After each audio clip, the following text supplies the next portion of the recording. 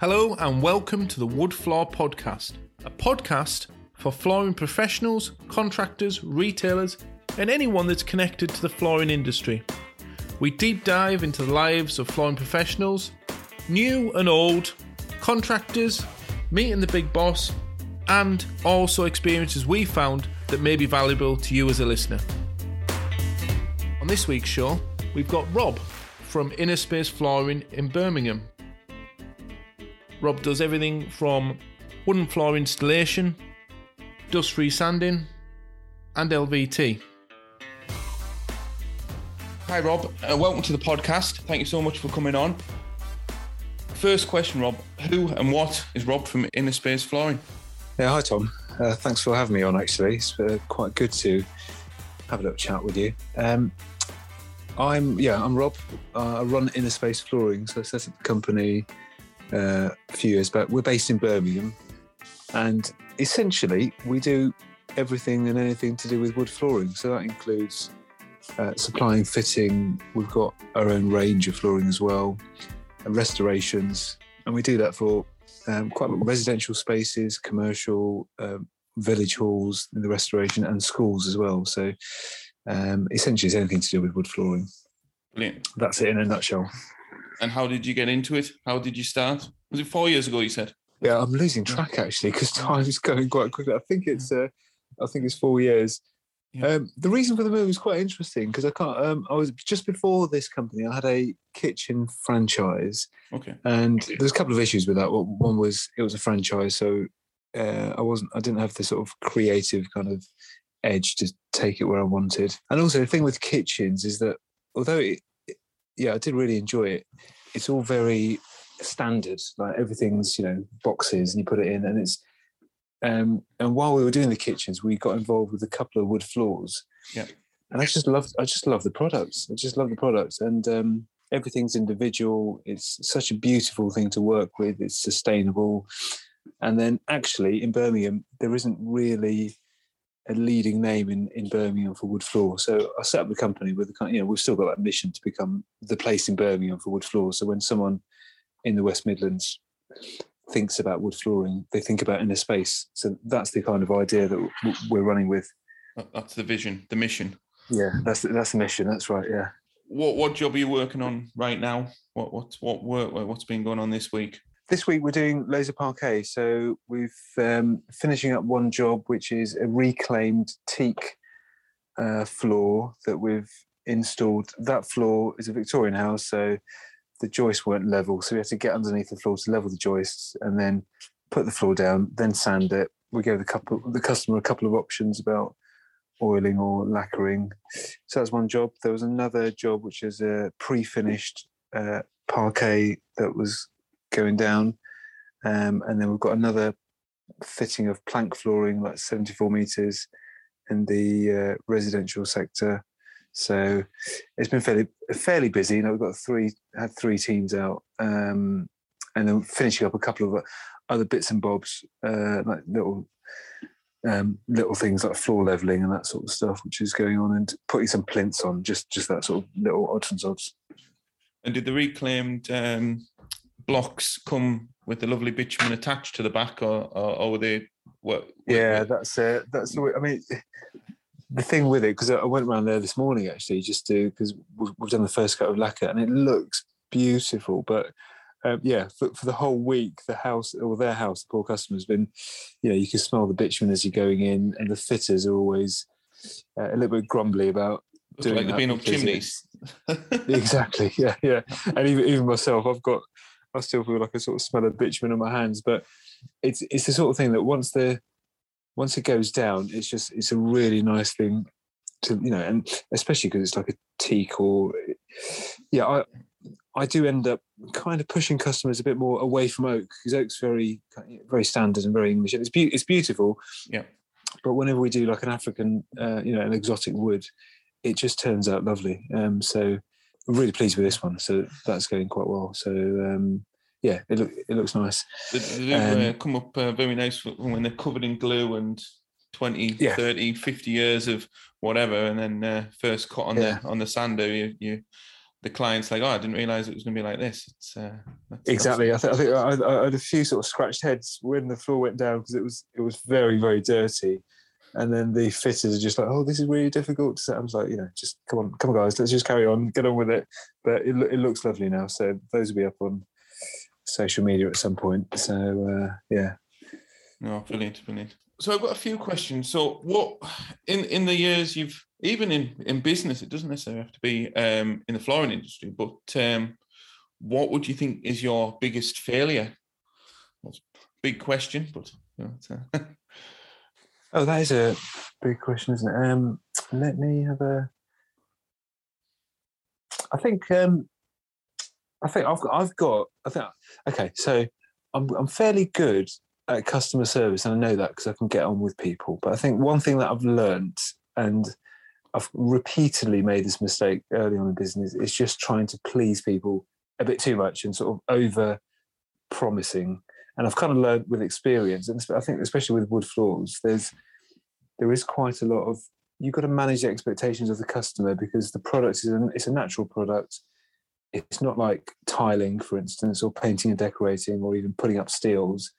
It's not that engineered. It's kind of like, so that sort of expectation and managing that, along with just trying to, please the customer too much, because that I've fallen foul of that a few times. I mean, I'm much better now, thankfully. Obviously, there'll be other things that come up that I'll learn from, but it's, I'll probably say that. That's probably the biggest one. There's other mistakes that I've made, but they're not sort of repeated ones. They're just like, staffing issues and that sort of thing. We'll move on quickly from, and then a bit more of a positive note. What job is the one you're absolutely most proud of, that really stands out, that you can walk away and thought that was just awesome? Yeah, okay. So there's one job that we did, I think when was it? Earlier this year. There's a builder and he's fairly good. So we've done a couple of projects with them, and that works really well because he just hands us the flooring. And in this extension kitchen, they had a really big oak beam that was going in, and the client wanted something to complement that. So we got something out of the bespoke range, had 2 or 3 big boards to show him, and he said, well, actually, I like the texture from that, but I want the colour from that. And then, it's toing and froing. And I love that sort of stuff. I love sort of being able to say, okay, you've got these options. This one's, you can either have these knots or not the knots, or the texture or not the texture, and have a look at it, see what it looks like in the daylight, and make sure you're happy. So there was quite a lot of toing and froing in choosing the product. And then eventually when we got there and when we put it in, everything just fit really nicely, as like in the schedule with us, then with the builder, because we worked with them before. It was just seamless. And although they were essentially, we were contracted directly by the client, it was just seamless. And I think sometimes when you've got 2 or 3 teams involved, everyone's kind of like, got their own thing that they need to concentrate on, and you don't get that overall effect. But with this particular one, the final product that went in was beautiful. The customers absolutely over the moon. It really fits in with everything else, and then the installation process just went like clink, clink, clink, and it was beautiful. So, what product was it, and how big was the job? The job was about 80 meters. It was on a concrete floor, so that needed leveling. And again, with the leveling, that was like liaising with the builder to say, right, okay, you've got the original part of the house, which is here, so can you leave your concrete screed at this level? And they put a flow screed down, which again needs sort of buffing and priming 2 or 3 times before we can put a smoothing compound on. So there was quite a lot of stuff that went into this. And it was like a 180 plank, which was with a very light white oil, rustic as well. It doesn't completely match the oak beam, but it wasn't meant to, but it does complement it really well. So we've got some nice videos from that, actually, which I'll be putting up. So I even hired someone to take some videos of that with a drone that sort of flies through the space and then out the back door. So it does look pretty impressive. So quite pleased with that one. And I think part of the reason, because it's a good question. Part of the reason I'm so satisfied with it is because the process of getting it done just went really smoothly. And I think increasingly what's happening in my job and the way I sort of manage stuff is the jobs that go smoothly, I have very little to do with because they're just so smooth. Everything gets delivered on time, everything turns up, and there's no delays, and it's just beautiful, And that's the kind of those jobs where I'm not even there essentially, and just kind of like on the end of a phone, and things are happening. I think I love that sort of stuff. Yeah. And then the end client is obviously over the moon, and that just puts the cherry on the cake. That's what we all what we do it for, is to get that end result that the client wanted. Yeah, absolutely. And the fact that he was going, he's a nice guy, but he's quite picky. But I don't mind that at all, because if they're picky, it just means that if you can deliver what they want, they're even they're just over the moon with it. So that's the. Sometimes it's a bit frustrating when clients are like, "Oh, I'm not sure," or "It doesn't really matter," because you're like, "Come on, tell me what is it that you want, because we can do this for you," So that's more frustrating for me, actually, the other way around. Yeah, no, I think that's in all industries. It's decision makers and people that know what they want makes everyone's lives a lot easier. Yeah, absolutely. So what motivates you to get up in the morning, personally or even business? It's what when you get up, what puts the fire in your belly?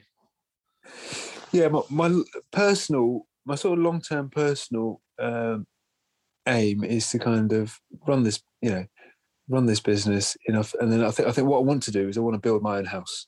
Right. So that's kind of like the long-term ambition, and that's the reason I'm doing this. I've got a couple of teenage kids and sort of supporting them, but my long-term ambition is to build my own house from scratch. So that's my personal ambition.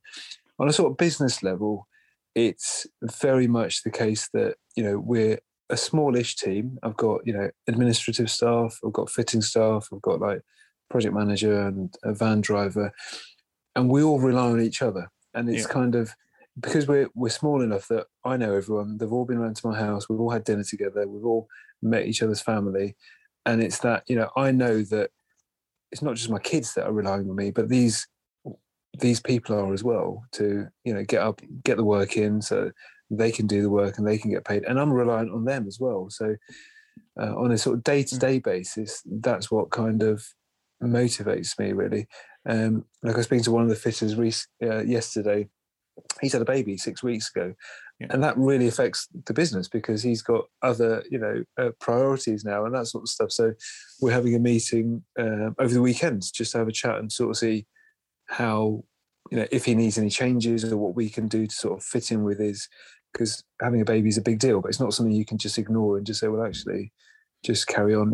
What do we need to do to sort of fit in with that to make sure that he's happy and he's not stressed out with whatever else is going on in his life? So it's that kind of thing. That's the sort of company that we've got, which everyone knows each other, everyone works together. One team might go and do the fitting, another team comes and does the sanding. So that kind of like that teamwork ethic, everyone's reliant on each other. It's a bit like that. How have you found you guys? Like, how have you recruited you guys? Because one of the biggest problems everyone seems to come out is finding the right people for the job. How have you recruited your team? And to piggyback that question, how do you motivate your existing team to stay with you? Yeah, various different ways for recruiting. I did a formal kind of job advert for one of the rounds of recruiting, and I found a couple of really good teams that we're still working with, and I found a couple of other people who I tried, but they weren't quite the right fit. So after it was just sort of like a trial period. And then there's one chap that actually found me because he sort of found me on Google and then said he'd arrived from Holland. He'd done loads of woodwork and wood flooring in Holland, and he sort of approached me. So that was quite easy, and we're still working together. Yeah. As far as motivation goes, I mean, I've got kind of like what I've done in the last year is set up monthly meetings with all the fitting team so that we've got some time set aside that we're sitting down over coffee, just say, right, reviewing the jobs. How do these jobs go? What can we improve? What sort of jobs do you want to go and do? Is there any training that you need? Is there any other equipment that you need? And I think that kind of, that's what I feel, that kind of communication does sort of make them, I don't feel like I'm the boss of the company. I feel like I work for the company and they work for the company, and we're sort of like partners. And that's the way I like to see it. Like, I don't like to see it as though I'm in charge and I'm the boss. It's like, well, I'm doing my job, they're doing theirs, and it's all got to, we've both got to be doing all our jobs correctly for the company to work. Yeah. And then I suppose being consistent with, like, the price. I mean, everything. The fitters are, they want to know what they're getting paid and how much, and be motivated by that as well. So that's part of the new systems that we've implemented, just to have like set fitting prices, so that it's very clear that you do this and this how much you get. But they do go above and beyond, because they know that they will just see something. That's the other thing. I'm sort of going off topic here, but I think you probably found this as well, Tom. Like with the guys and girls that work in wood flooring, they've got a real passion for it that I don't see in other trades as much. Yeah, like, someone that does driveways, or someone that does brickwork, they don't love it like the wood flooring craftsmen do. And they need to be motivated. On the jobs. So it's absolutely, it's a difficult one to go and learn the skills, and then when people do find the skill, that you admire the work. It's a real. If you're a Sparky, there's only so many plug sockets that can look good. Exactly. But, every wood floor that's installed is different to the next one. Even if it's the same colour, it's a different tree. It's a different. So exactly. Completely agree.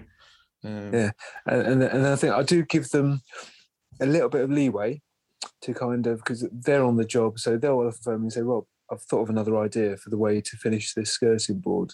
I'm like, "Yeah, sure. Go for it. What are you thinking? Do you know what I mean? Or have a chat with the customer, or I'll come meet you down there and have a chat." So I think that's also important to keep. Like, the guys that I've got, they love what they're doing. And if it was just like, you're doing this step A, step B, step C, but it wouldn't work for them. So they need to know that they've kind of got a little bit of creative leeway to add things if they feel that's necessary, or so yeah, that's another thing for the motivation. I'm so pleased you said that, because when I ran multi-team installation teams, my biggest downfall years ago, and that I did correct in the end, was communication, sitting down with the guys and open conversation. When I onboarded teams, yes, everyone's busy. Yes, we're pricing jobs. Yes, we're chasing invoices. But the simple fact to just take a bit of time to see what people's needs are, personally, business, and that actually, rather than just cracking the whip and saying, "Right, guys, we've got to go and fit 100 meters," by just stopping dead in your tracks and saying, "Right, guys, let's have a coffee," is more productive than actually cracking the whip saying, "We've got to get this done by Friday." In the midst of the moment, that seems the right thing to do. But then actually taking a step back, say, "Right, the next week's job is this. This is the expectations. Anyone got any feedback?" Suddenly, your workforce is like, "Right, let's get this done." But I'm so pleased you said that, because that was one of my biggest failures, and one of my biggest learning curves was just stopping and assessing the coming weeks, days, communication, and then as you said, the result is what you're getting is your input is then minimal. You can then get on and run the business and do your stuff, and not be looking at wonky door bars or demotivated teams that don't want to stop for 10 minutes. Exactly. In one way it seems weird, but in another, to stop what you're doing and take a break when everyone's so busy and running around like lunatics, but it actually you get more work out the funnel out the other end. So I'm so pleased that you've identified that, because that would be one of my biggest mistakes, was just going gun-ho, assuming that the team would produce the results that you want without, yes, there's a brief, yes, there's a job description, but to create motivation, the guys have got to like and trust and understand you've got the back. So absolutely. I think also retrospectively, like if I get good feedback from a customer, I always forward that on to the or tell the fitter directly, and often the customers will leave them a couple of cans of beer or a bottle of wine or something, as a sort of thank you. But even and also when things go not wrong, but when there's been a difficult job, just to kind of sit down afterwards and say, okay, well, let's just sit down now that the dust has settled. What went wrong and what could we have done better? And what, so, on my part, as the admin part and the actual fitting part and all the process to look at that. But if you're just looking at all the negative stuff, then it can be a bit sort of critical and just like, right, only talking when stuff goes wrong, which is not the sort of approach to take. It's kind of like, it's best just to sort of, and so the way I do it is just have regular, once a month is what I try to do with all the fitting teams separately, just sit down and say, right, where are we? Let's look at the last month. Let's look at the jobs coming up. And, even things like uniform and, equipment and training. So it gives that sort of a bit of space to sort of come up. I mean, this probably leads on to the next question. So if you could give advice well, as I said, you've got teenage kids, so this may conflict with this, but what would be the best bit of advice to a 16-year-old Rob would you give to yourself if you could go back? That's a really good question. I think it probably, if it was me, because I was probably quite shy when I was 16, so I'd probably tell my 16-year-old self just to be a bit more confident, because I've kind of got much more confident as I've got older, like even into my 30s. I'm in my 40s now, so it's kind of it's just to have that confidence in yourself. If it's generic advice, I'd say I think having a mentor or having that has been really useful for me, and that's part of the reason why I do a little bit of networking and a little bit of I sort of know the local businesses, and I think that's really useful, because even if they're not flooring business, like to have the contacts and to have someone at the end of a phone just to be like, I'm just having this issue with whether it's staffing or accounting or computer systems or the telephone or whatever it is. Other people have had that issue before, and other people will be able to advise you. So I think generally, we, although the work in anyone's business or anyone's life, they've got to do themselves.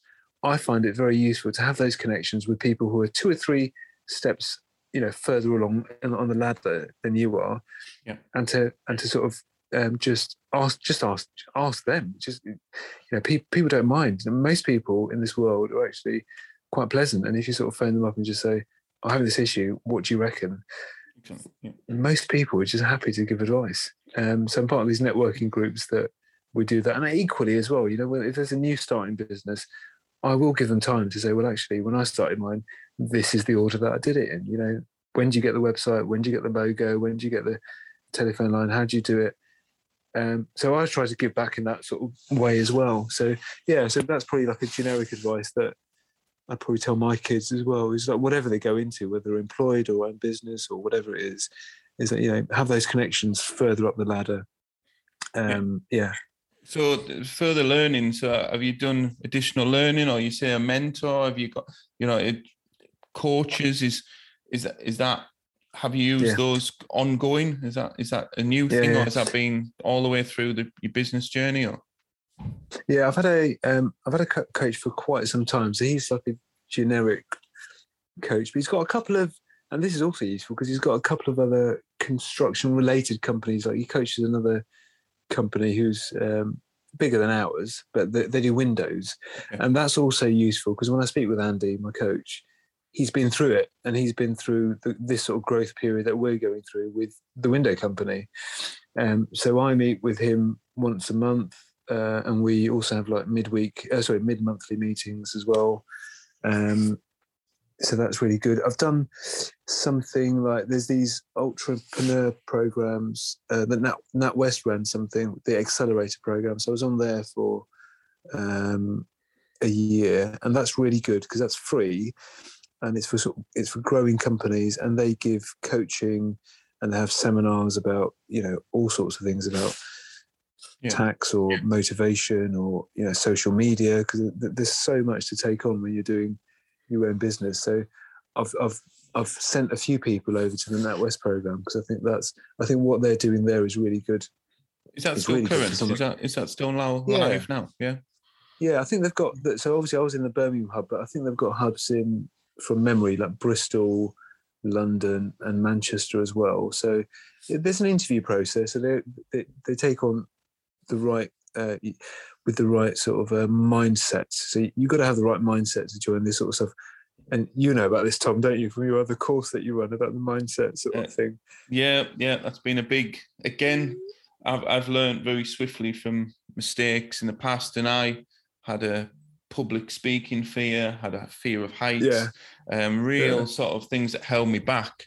And until I exactly did some self-development and some other bits and bobs, and then from that, we, myself and the team, have come up with different ways to throw you out of your comfort zone, which can be as simple as standing up in a room of 6 people or standing up with 300 people. It's the same sweaty palm and awful feeling in your stomach, no matter what stage you're on. But yeah, no, exactly. I think I'm big. That's why I like to bring these questions in, because we're all out sanding floors or knocking on people's doors to price the job. But if you've got if your confidence stood in someone's lounge is not at sort of 110%, the next guy that's going to come along, doesn't matter how good his flooring is or how good his fitting team is, if the client doesn't absorb your confidence, you're already on the back foot, and that's without you showing the product. So I'm a huge believer of doing that, and sometimes doing that in more extreme environments, throwing people off buildings and putting them in boxing rings. It's the same fear. It's the same thing. It's exactly the same. I'll never. I was going to say I never forgive myself, but that's probably a bit strong. But my wedding was, I think, 28 people in a relatively intimate room. And I wouldn't stand up at all, no matter what, to thank everyone for coming. My best man did, my wife's sister did, but I would not stand up. It wasn't happening. It was that was it. That was point blank. And now, I've given talks in front of 300-400 people now, and it's just a restriction that you can remove. It's just a mental thing, isn't it? It's like, and I presume when you give these talks, you still get nervous, don't you, before standing up? It's absolutely, it's horrendous. You feel like you've had your stomach turned inside out, back to front. But then when you stand there and you get talking, and you just try and get rid of the ums and the airs and get into it, it vanishes. So it's the case of taking that first step. That's and the NatWest program was really good for that, because they really concentrated on mindset, and they were and then they also forced is maybe the wrong word, but they kind of encouraged people to do like a 60-second pitch over and over and over and over again. So it makes you think about, actually, what am I offering in this business? Why would I? And then you condense it down to 60 seconds. And then also you kind of get confident in just sort of, the elevator pitch. Yeah. So that was really useful. Mentoring wise, I'm just signed up for this program, which is going to be in Birmingham. So there's this chap that runs, it's called Real Leaders. So very interesting concept. So they're trying to do some leadership training for local businesses, as well as helping reduce gang violence. Right. So the way they do that is they're getting companies. So I'm part of it. So I'll get some leadership training, but I'll also have someone to mentor, like a young adult from Birmingham, and they'll either, they can either be an admin sort of person or someone that does wood flooring, and we'll take them on board, get them trained up. It'll give me some leadership training. They'll get mentoring. So that's due to start in the autumn. So I'm quite looking forward to that. So I've got, so training wise, I do like that sort of thing. So I've got my business coach, I did the accelerator, and now I'm sort of doing some mentoring as well. So I like to be part of that sort of thing. Brilliant.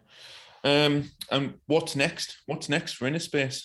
Yeah, I know you keep talking about, the showroom is the next big move. So that's, we definitely need to get that. It was we were almost on the verge of it before pre-COVID. And then once that happened, it just didn't make sense to do it at that stage.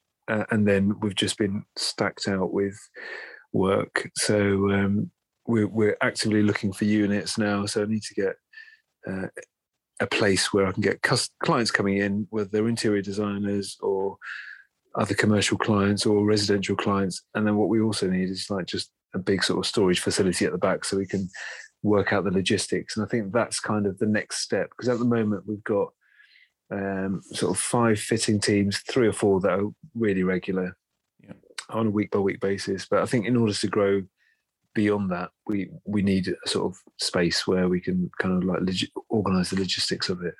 So that's the next step. The website was, so we've redone the website recently, and that was like a big project. So that's kind of ticked off. There's still a few tweaks that I want to make to it. But the next step is like a physical space. And what's your opinion on opening the traditional 9 to 5 or just doing the inverted commas COVID appointment only situation? Yeah, I mean, I suppose the place that we're looking for is not going to be high street, because I wasn't keen on paying the high street, rents that you're competing with restaurants and other sort of places like that. So we're going to be off the main road. The ones that we're looking at are essentially industrial units where it will be appointment.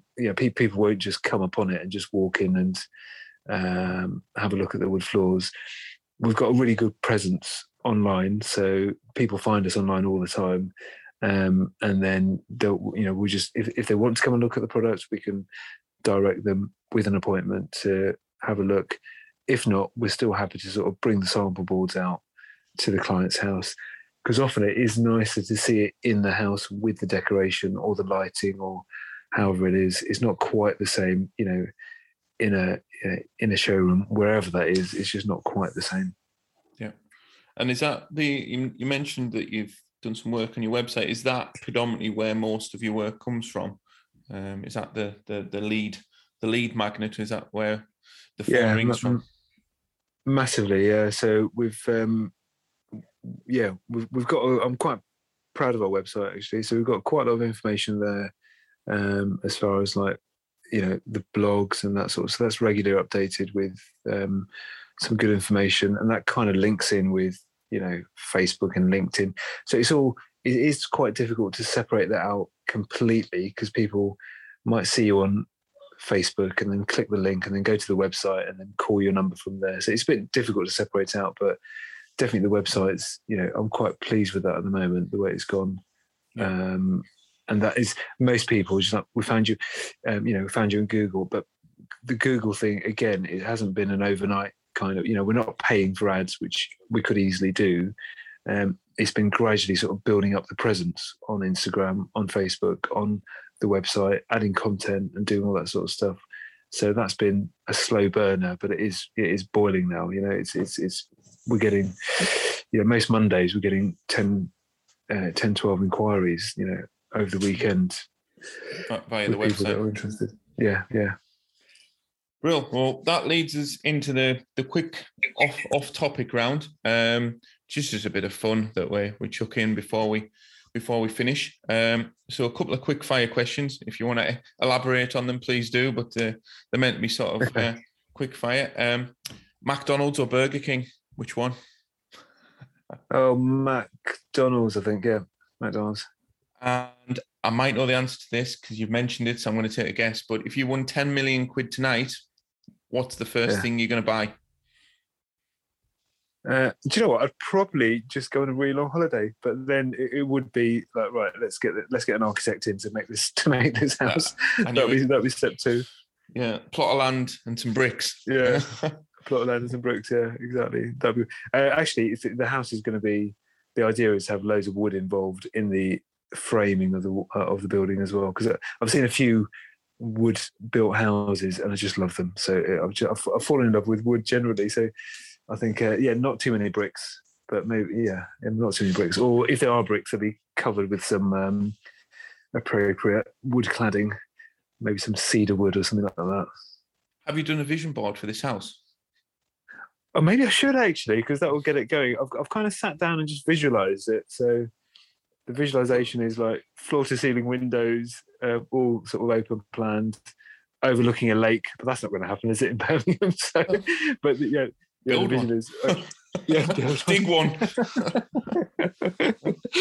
Yeah. So I've sat down and done a visualization, but actually, you're right. I think a mood board would cement that idea a bit more in my head. I honestly believe it's a bit airy fairy, but I think if anyone wants something that badly and visualizes it daily, it's highly likely. I mean, we all want 3 Lamborghinis and sort of something off Cribs on MTV, but if you put something achievable but still stretching, a bit uncomfortable, and it's in vision every day, suddenly day-to-day tasks and it's happening every step you're taking, well, suddenly it goes towards that vision board. So couldn't advise that anymore. That's it. People walk in your house and think, what's this? It looks like a school collage, but does it matter? It doesn't matter. No, it's like, no, well, that's the dream, not everyone. So you would actually put up the vision board in front of you so you can see it every day. It needs to be in your bedroom.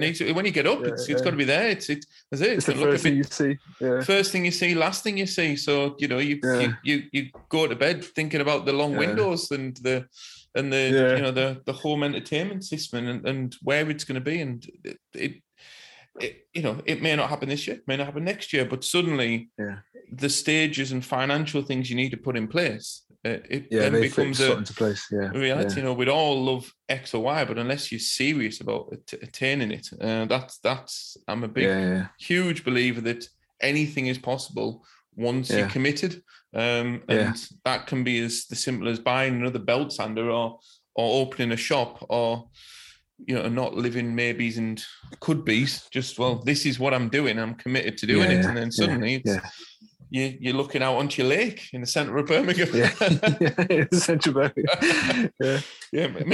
I might need to move closer to your neck of the woods to get a decent view. I love Birmingham, but the views aren't quite as expansive as they are up in the northeast. No. Have you got either company or personal core values that you live by? Certain words that if they don't fit with you, it wouldn't work. Does that work?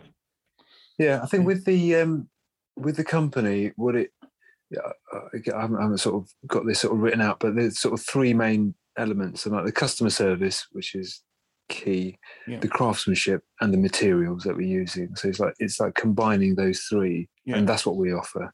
So I need to think of something pithy to sort of do that. And I think my personal motto that I always sort of talk about is, I think this is from Stephen Covey's 7 Habits, but it's the seek to understand before you seek to be understood. So I always live by that. I think I got that from my dad, which is just like, often people are sort of jumping ahead, like if they ask a question but they don't sit back and wait for the answer and try to understand what is it that person's trying to tell me. And that could be a client you're not quite sure what they're looking for, or it could be a fitter that's you can tell there's something that they're uncomfortable with, but they're not quite, so rather than jumping in. So or it could be your partner as well, so or the kids or anyone. So that's my kind of like life motto. It's just I can't remember. He says it much better. No, I think that's brilliant that, Rob. I think that's I've got a real connection with that sort of, as that I used to. We're talking, I don't know, 8-10 years ago was my jumping in and just my way or the highway was so sort of ingrained, and it was just relentless. And then suddenly just a couple of courses and a couple of books and a lot of self-development really. There's just a different way of skinning a cat and taking that space and understanding everyone is different and understanding you might be different, and then not overthinking things, but thinking before acting, even if it is for a second. That in business and in personal life, you can get bigger results. Which, like, you're not just being at work at 10 o'clock at night cracking the whip. Yes, you can get results but it will end in one way, and it's normally fatigue or burnout or relationships. But just by slowing down. It's hugely powerful. It's the biggest tool you've got. Well, no, I think we'll end on that. I think that's a really powerful thing to the guys. Yeah, and a massive thank you for coming on the show. Can you let everyone know where can we find you? What's what social media? What's the website? Could you give us all the bump on that? Yeah, so the company's called Inner Space Flooring. On social media, we're at Inner Space Floor, one word. Have a look at the website if you get the chance. And if anyone does have a look and want to give me comments on it, because that's a new kind of thing, then happy to receive those feedback about that. Yeah, we're fairly busy on Instagram and Facebook as well. So those are the sort of key ones, and all our contact details are there if anyone wants to have a chat. And then the new showroom coming soon to Birmingham. That's coming soon, yeah. So I've got a few appointments to go and have a look at some. So yeah, that's exciting. It's exciting. Perfect. Well, thanks again. That's brilliant. Tom, thank you very much.